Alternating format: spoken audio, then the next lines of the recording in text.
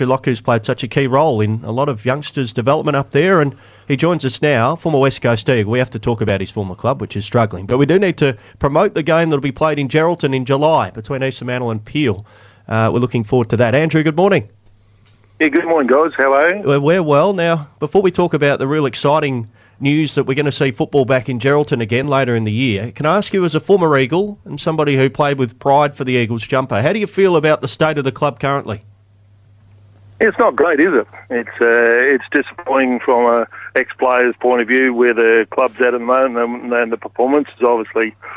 There's lots of circumstances with the injury list and that, not having your best 22 or your best 25 available to pick from. So, it's very disheartening.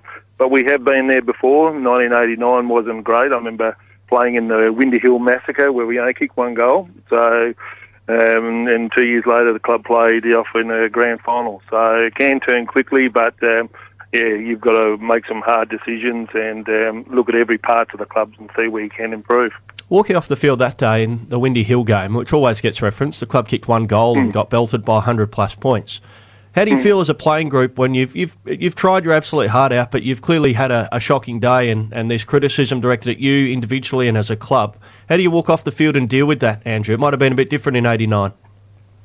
Yeah, look, it was, and the old memory's getting a bit scratchy, and you can't remember everything, but, it goes back to your own competitive performance, I suppose. Like any sportsman, the first thing you've got to have is a competitive beast that fights within your own body. Disregard where your skill sets are at, and you've got to have that real competitive edge, and I think that's what we've got to see from the players. I think every supporter just wants to see their team really, put out a really competitive performance, which I reckon on the weekend you probably didn't see. There were some players out there that I reckon really did perform, and I think there's a lot that need to step up to the mark a bit. I mean, the obvious thing now is that they've got to build from the younger kids, and there's talk of if they get the number one pick, whether they split that and all that sort of stuff. But do they stay local more than look over east, or you just got to pick the best players and hope that you've got a system that keeps them here? Yeah, look, I was involved with Collingwood for 5 years as their recruiting manager here in WA, and it was always on the back of you pick the best players available. You just got to keep picking the best players available, and that's what they've got to do. West Coast have got to go to the draft table. They've got to start picking, get some real top-end talent back into the club, and but it's. Unfortunately, I'm fearful that it's going to be a long time. Rebuilds, and certainly where the club's at the moment, a rebuild could be 4 or 5, could be even longer till they get back to a really competitive state. We hear former players in the media with their displeasure, but as former players, I'm sure you do have a great bond as teammates once upon a time. Do you chat to many of your former teammates in the Eagles days about the state of the club and the disappointment that's there?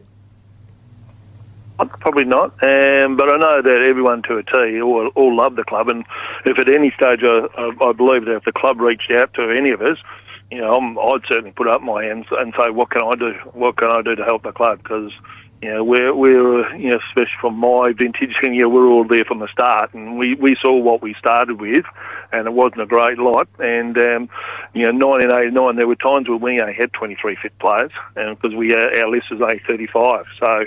We've all been there, and so we want to know. We'll support the club. Certainly from my point of view, I'll support the club and do whatever they think that I can help, if I can help out in any way. And I'm sure a lot of players will be the same. Whatever we can do to help, we'll jump in. Trevor Nisbet's been CEO for an incredible amount of time in any walk of life, whether it's football or business. A CEO surviving 20-plus years is a remarkable tenure of longevity. I think when you were at the club, he might have been in a different role. He hadn't yet taken over the CEO role, but he's been at the club for so long. Do you have an idea of Trevor Nisbet's contribution to the club and I guess the kind of person that he is in these kind of situations? Nizzy's contribution to the West Coast Football Club is enormous. He started as a footy manager back in, I think, about 1989. And his contribution has been outstanding, I believe, for being that long and overseeing 4 premierships and multiple times in the finals. His contribution can't be understated. And I know Nizzy's always been a very, very strong character. He's very strong in his beliefs and convictions and all that. So I'm sure he'll be hurting at the time, and I'm sure they'll put their heads together and they'll make good decisions going forward. You've been a coach at waffle level and you've been involved in the game. You mentioned your involvement as a recruiter there for Collingwood for a number of years. How much pressure goes on a coach when the performances aren't happening and you're trying to get the best out of your players, your injury list is growing and the confidence just isn't there? How do you get the best out of your group when maybe you, even as a coach, are starting to doubt whether you've got the players? Yeah, it's hard, isn't it? It would be hard for Simo at the moment. And the easy part is, that, and everyone's calling for, is, let's sack Simo, but what does that achieve? You'll still have, you sack him today, tomorrow you've still got the same problems. And I don't think sacking a coach is the way to go. I think you've got to look holistic at everything that's in the club, from your sports science to your recruiting. You've got to look at everything to say, well, where can we really improve and go from there to get the best out of players on a week-to-week basis. I think there are certain times, the players have to take responsibility for that, and they've got to get the competitive edge. As I've said before, you take away your talent, it's what's inside you. If you've got a competitive beast that sits inside you, don't not perform. You compete as hard as you possibly can. I think that's the thing that stood out from our early years, is that we had a lot of blokes who were really competitive beasts. The Michael Brennan, the Johnny Worsford, these sorts of guys, that they were competitive beasts. And irrespective if we won or lose, you got to go out there and compete as hard as you possibly can. And I'd say to the playing group, look back on your performance from the weekend and truly say, did I compete as hard as I possibly could?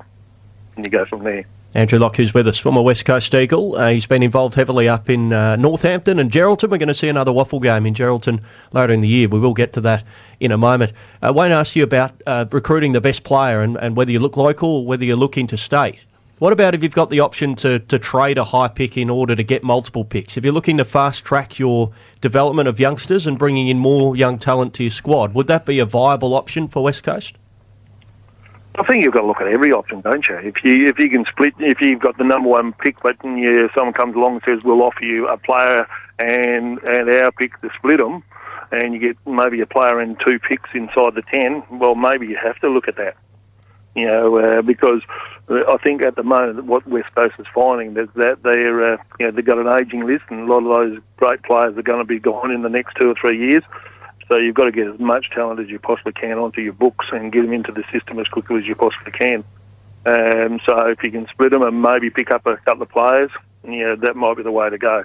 Because we've all seen the great players. Someone thinks that they might be the number one draft pick, but they actually don't turn out as good as what you possibly think they could. You might find that you might have to go hard and just split your pick and get 2 more inside 10. Did you feel the support as a player, Andrew, even when you weren't performing well? I mean, when you first came into the AFL, there was still that strong support for the WAFL, wasn't there? And the Eagles were the state team, essentially, before the Dockers came in 1995. Did you feel the support of the West Coast Eagles fan base when you weren't going well? Look, I think the West Coast fan base has always been passionate, it's been strong. We're probably a bit more fortunate than the poor boys these days. The fishbowl that they probably, that we thought we lived in, I think it's magnified a lot more these days with, social media and such. In our days, we all had normal jobs. We'd go to work and, we'd talk to people, and you feel the support. And I think people will support a club if they know you're just having a red hot crack. I still love You're not having a red hot dip, then I think that's when the supporters get angry. Yeah, I still love the story, Andrew, that when the media wanted to chat to John Worsfold, they used to have to go to the chemist at Burragoon in the Garden City Shopping Centre to have a chat to him. Times have certainly changed. Yeah, exactly. But it also gave us a shot of reality too, that even though we played a professional sport and, we're very high profile at the time, we still mixed, we walked in the circles with the public as well, I used to work for SGO, and you walk down St George's Terrace. Well, people certainly wanted to have a chat if you were going bad, and they wanted to have a chat if you're going well as well. Hey, Andrew, that's the Eagles. We can talk about that till the cows come home. But the exciting news is that later in the year, we're going to see football back in Geraldton. Last year's Northampton game was a great event, and East Fremantle got up over East Perth in a good game of football. This year it's going to be East Fremantle and Peel. You've done a lot of work to try and get this off the ground, and this will happen in July. Yeah, built on last year's success. We we felt that we possibly could get another game up in Geraldton, and with the great support of the Eastmail Football Club, they've come to the party, and also the Peel Thunder Football Club, and we're going to play a game on the 16th of July, and we're going to look to see if we can raise some funds for a worthy cause for the day. What's it do to a country town like Geraldton, to have that game there, and to the game, which I suppose in a lot of country areas is struggling a bit? Yeah, look, and that's part of the reason why we're putting on the game. One, to showcase, the top talent in WA at the highest level in the waffle, and both teams are going pretty well, so it should be a high-class game. But we're trying to raise funds on the day to either partially or fully fund all the registrations of every kid in the Great Northern for season 2024. Last year, the AFL Rams, who are the 9 guys from Northampton, we raised enough funds and we actually paid for all the registrations of the kids in Northampton Junior Football Club. What we saw then is that they had 4 teams. They went to 7 teams. So we got kids back into football just from paying those registrations, which was great. So we've looked, and with the help of JK's Foundation, we're hoping to raise enough funds to either partially or fully fund every registration in 2024 for kids in the Great Northern Football League. Andrew, that league's always been pretty strong. Is it still strong, with the teams around, or has a couple dropped out? What's the strength of it these days? Yeah, look, I think at the junior level, like from your Oz kickers up to probably age of 12 to 14, I think they're going really well. They're pretty strong.